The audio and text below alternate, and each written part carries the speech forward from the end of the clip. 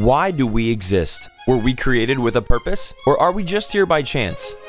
What are we to believe about life, faith, and worldview?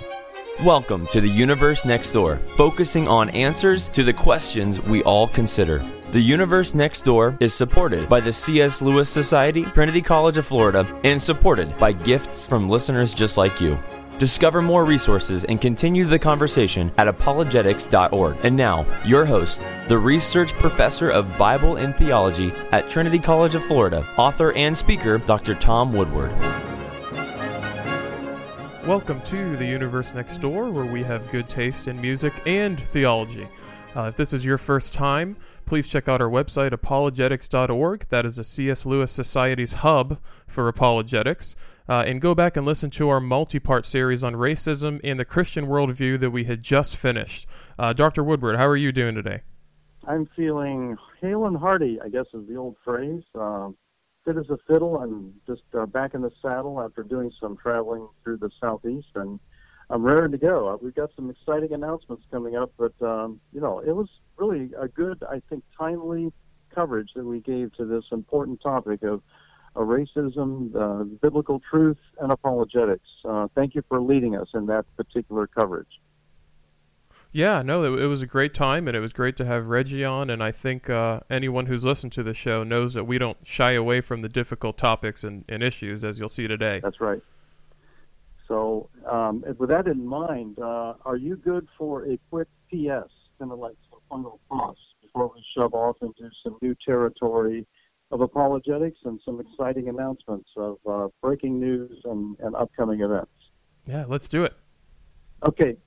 Well, I mean, to give a quick retrospect on our coverage of the current chaos. So our hearts mourn for those who have suffered, and we're referring to anybody and everybody who has been a victim of violence and just unmitigated hatred. And we realize that all sin is sin.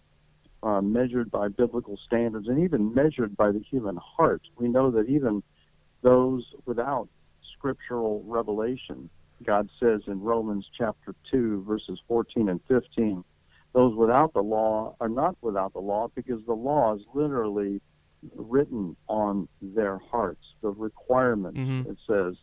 And I actually require my theology students and also my students in apologetics to memorize Romans 2, 14 and 15, to have that riveted into their hearts, because that is really where God reveals himself. Even C.S. Lewis pivoted from that truth right into the opening 5 chapters of his famous book, Mere Christianity, where he says, all men down deep, if they really think about it, if they reflect for 2 seconds on their understanding of right and wrong, that it's utterly wrong for somebody to rape an individual, to torture children for the fun of it. And you don't have to think no more than a half a second to know that's utterly despicable and reprehensible and unthinkable, literally, from a moral point of view. And that tells us that there is right and wrong. There's absolute objective truth in that area. And therefore, that points to a mind who is above the universe. Physical stuff is not the end of the game. There is truth in this area called metaphysics, as my teaching in the philosophy department of Trinity College will bring out, and also in apologetics. But to get back to this truth of ethics as it touches what's going on in the world today, there's value in humanity. There's value in human life, all human life. And if you buy into the Darwinian assumptions, and neo-Darwinism, strangely, is even being pushed sometimes in religious circles. Yes, even some Bible teachers and evangelical scholars. I won't go ahead and reel off a list here, but you don't have to search very far to realize that some websites are trying to proclaim the ultimate victory of Darwinism, and that is completely off the rails when it comes to current scientific assessment of where we are. Because the case for macroevolution through random selection, through selection of random mutations, is not only a implausible theory, it's provably broken down in the laboratory. And that's what the new book from Michael Behe, biochemist at Lehigh University, called Darwin Devolves, has shown us. And because of that, neo-Darwinism is running out of gas. Actually, it ran out of gas about 25 years ago, and it's just coming to light now more and more. It's unescapable. But we have this incredible resource there at evolutionnews.org. That should be a bookmarked website for everyone who listens regularly to this program. That's my go-to website, my number one favorite place to research anything in breaking news in this area, because a very important, in late June 25th, a very important article appeared called Darwinism and No Lives Matter. Now, that's a striking phrase. I'll bet we haven't heard that very often. There's, of course, Black Lives Matter, this political movement, and then some people take out that word and put other lives matter. And we're not going to get into the politics, but the Darwin view is that no lives matter because we are all evolved stuff. I'm reading here Professor Weikart, who is a very well-renowned historian. He is renowned in his work in the area of the 20th century history of Germany and the influence of Darwinian teaching on the Third Reich, and now also on the Second Reich, World War I as well as World War II. And he points out here, Professor Weikart explains that Darwin's racism that we talked about last week is not incidental. It's not just like, oh, he happened to just hold that view in relation to evolution. It's not as if he just happened to be a product of his time with attitudes held by other upper-class Brits, when he wrote his books. He was actually anti-slavery. We can at least thank him for that. He opposed slavery, but he embodied the racism that came before him, but he used the racism as evidence for his theory. Let me repeat that. He used this prevailing view of racism as evidence for his theory. He believed that different races of humans represented biological variations in intelligence and various other capacities, and on those variations, natural selection was working, and just in the way it would work on finch beaks or coloration in the wings of butterflies. Okay, so his conclusion, this wonderful, very powerful, short, powerful article here on Evolution News, his conclusion of a racial hierarchy with, people of color at the bottom and his projection of eventual racial extermination, that wasn't just a one-off inference. These were central to his theory. And so these continued in his day, and they continue to this day, to motivate racism and eugenic drives. That is the drive to perfect the human race by selecting who gets to breed and who doesn't get to breed, and also the mass extermination of certain racial types. And so later Darwinists, including Peter Singer at my own university, Princeton, have drawn logical consequences from evolution. And they assume, don't take any time to prove and demonstrate macroevolution as plausible or true. They just assume that it's true, and they build on that. And from that, they try to draw philosophical conclusions about what is or is not the value of human life in comparison, for example, to other animals, other species. So human life, ultimately, in the Darwinian perspective, is not precious, is not valuable. Or to put it another way, and again, this comes from an author by the name of John Zmirak, Z-M-I-R-A-K. He puts it this way: no lives matter. I thought that was very interesting. So there's an entire discussion between Professor Weikart at University of California at Santa Barbara and the host, Michael Keyes, who is the science historian who interviewed Dr. Weikart. He has been, Dr. Weikart been a guest on our program a number of times. But the podcast is up. It's available. So don't you think this is a podcast that we all should bookmark and try to listen to this week? I think that's a good idea. What do you think? Yes, and they got the title 100% correct. Like, nobody and nothing matters in the Darwinian worldview. Right, and that's exactly the opposite of the biblical perspective. I mean, the Bible could not be clearer on this issue.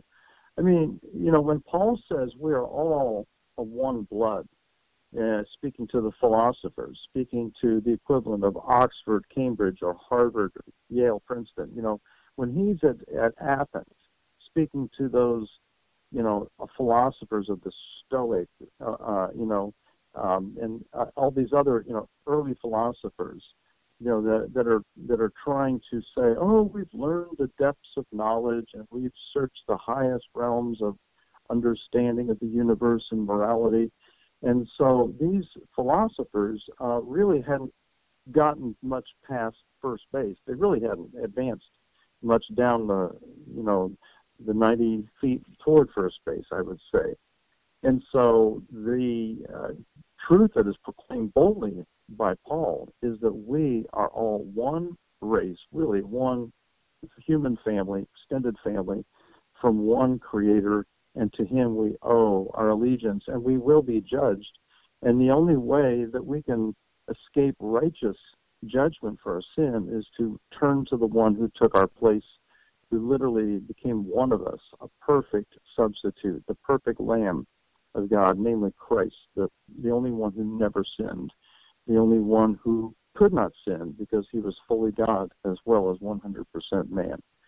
And I think that truth, of course, is what makes Christianity, and I'm referring to mere Christianity. I'm not trying to call out any denominations, but the truth, the classical truth of the creeds, which comes through so loudly and clearly in the writings of C.S. Lewis, that is what we're defending, and that is what we believe in the person of Christ and Christ alone as our salvation. So anyone listening today, if they were wondering, how can you know that you will live forever in the presence of God? And the answer to that is you will know when you turn from your own life of letting self-control and sin control to let Christ control and believe that he died, truly in your heart, believe he died for you and paid for all your sins on the cross when he died for you and then rose again. And the moment you turn to him and trust in him who died and is alive for you forever, and just that very split second, that nano point in time and eternity, you are receiving at that point the gift of eternal life. I mean, that is a true fact that transcends all other facts in the cosmic scheme of things. So I'm pretty excited that God is, I think, beaming out from the center of the universe, from Christ himself, the answer to all the problems, to all the chaos, to all the political, economic, social, cultural, dilemmas and ordeals that we're going through. And the answer is Christ. Religion won't do it. Denominations won't do it. Churches are where we gather to learn about Christ, but ultimately it's Christ and Christ alone. I think the Getty hymn, Christ and Christ alone, is so beautiful in what it expresses. I wish we could play that from time to time on our show. Maybe we can work that in. One of my favorites. Yeah, it's one of mine too. So anyway, I'm ready to pivot to some new kind of one after another announcements, but I thought I'd see if you are doing okay in the midst of all this craziness. How are you and the missus doing? Yeah, we're doing well. We've been staying pretty busy ever since this whole coronavirus stuff began in March. Our church has been blessed. A lot of people have been attending, and we've gotten a chance to get some stuff done that we wouldn't have. We've been doing well. Terrific. That's tremendous.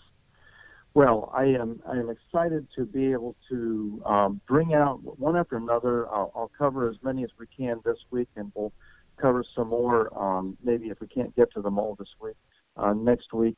But our first announcement is that we have coming up in this next 2 months, we are going to roll out not one, not two, but 10 major presentations at conferences held by the C.S. Lewis Society, and these are being prepped for a major rollout. One will be coming out every 2 weeks, and so that'll be over a space of about 4 months. And each of these, Wow. 2 a month, we will be rolling out these films that were actually shot in front of a live audience, talks that were done by Lee Strobel, that were done by such outstanding speakers as Ravi Zacharias, who is now with the Lord, but he was in rare form that night in front of 6,800 people.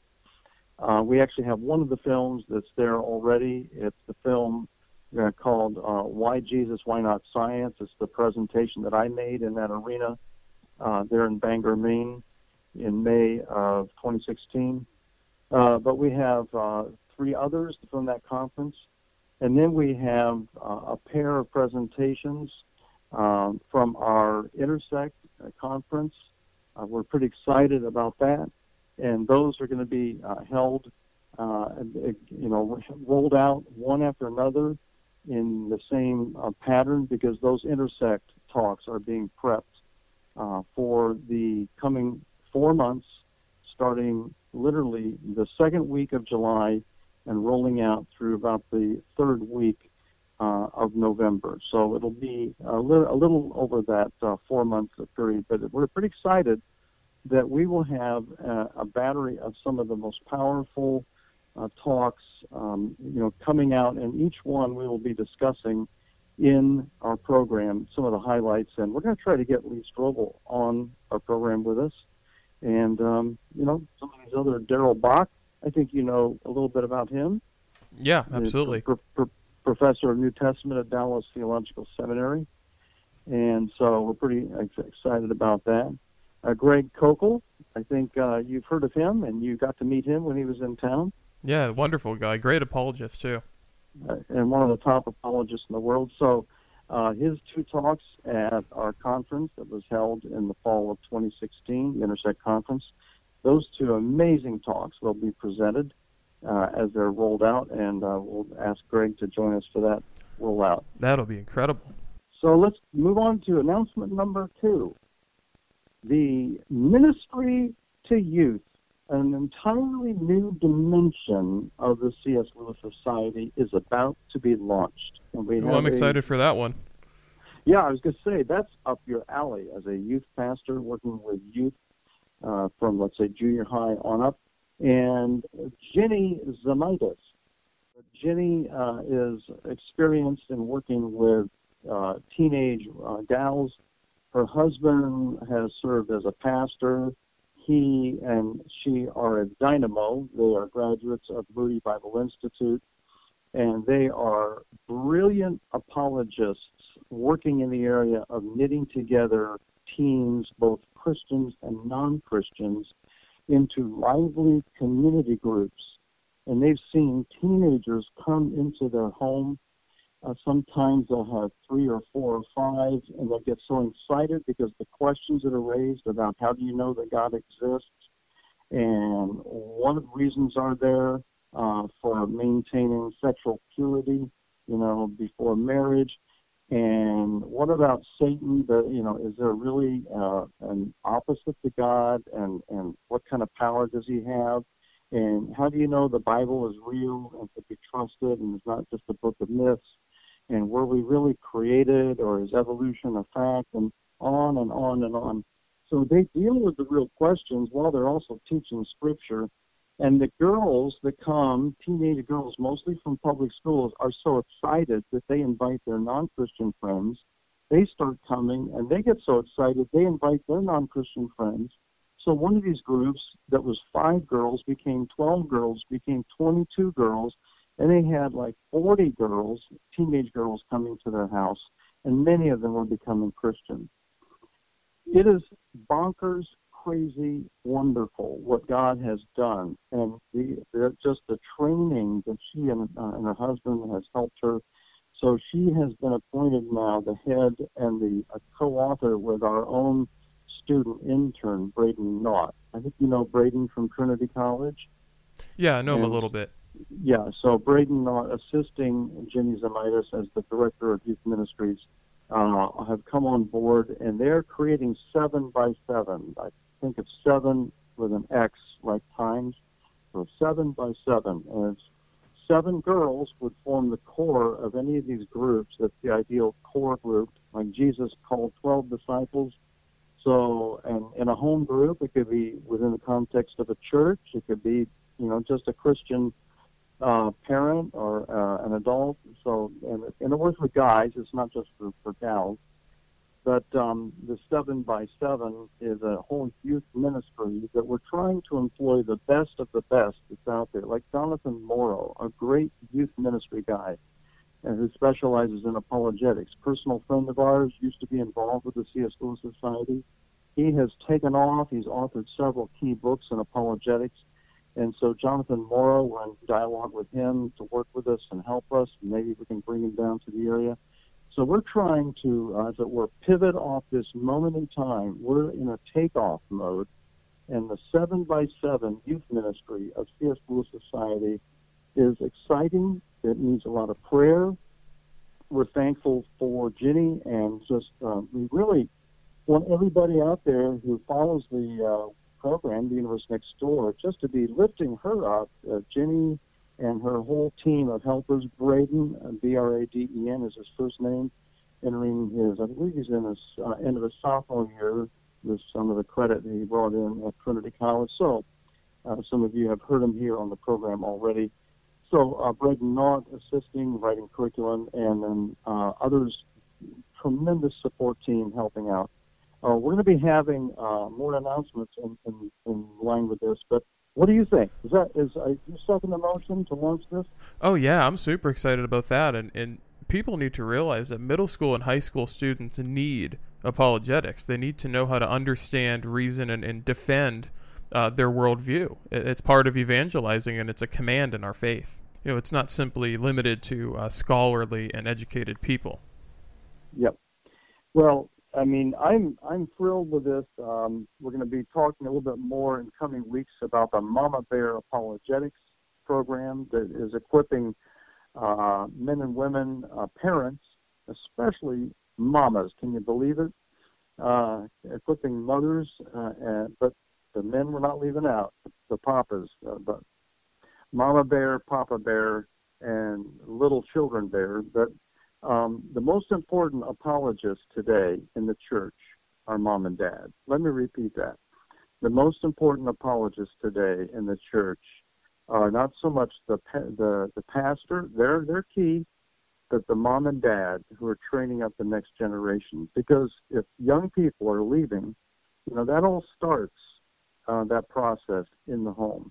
Or it actually the opposite process of kids getting fired up about their faith, of fanning out and bringing others to faith and getting others trained in apologetics as the kids discover this whole realm, this whole world of evidences that are tandem with, that are linked with, that are interwoven with biblical truth and the person of Christ and the work of the Holy Spirit. So we're going to have more announcements. I think we've run out of time for this week, but I just do want to let everyone know that we do have a great series on Did You Know? Up at our C.S. Lewis Society webpage. It's going to be mirroring what's on the Facebook. So take a look at apologetics.org, because that series, again, mirroring what's on our Facebook, the Did You Know series, is very important information to capture these summaries of breakthroughs in apologetics. So stay tuned for more information at C.S. Lewis's webpage, apologetics.org. Thanks so much for listening. We'll see you back here next week for more announcements and more breakthroughs in the world of Christian evidence. You've been listening to The Universe Next Door with Dr. Tom Woodward, sponsored by the C.S. Lewis Society and Trinity College of Florida, and supported through the gifts of listeners just like you. To gather resources, continue the conversation, and support The Universe Next Door with your financial gifts, go to apologetics.org. That's apologetics.org. And join us again next time as we continue to seek the truth about life, faith, and worldview in The Universe Next Door.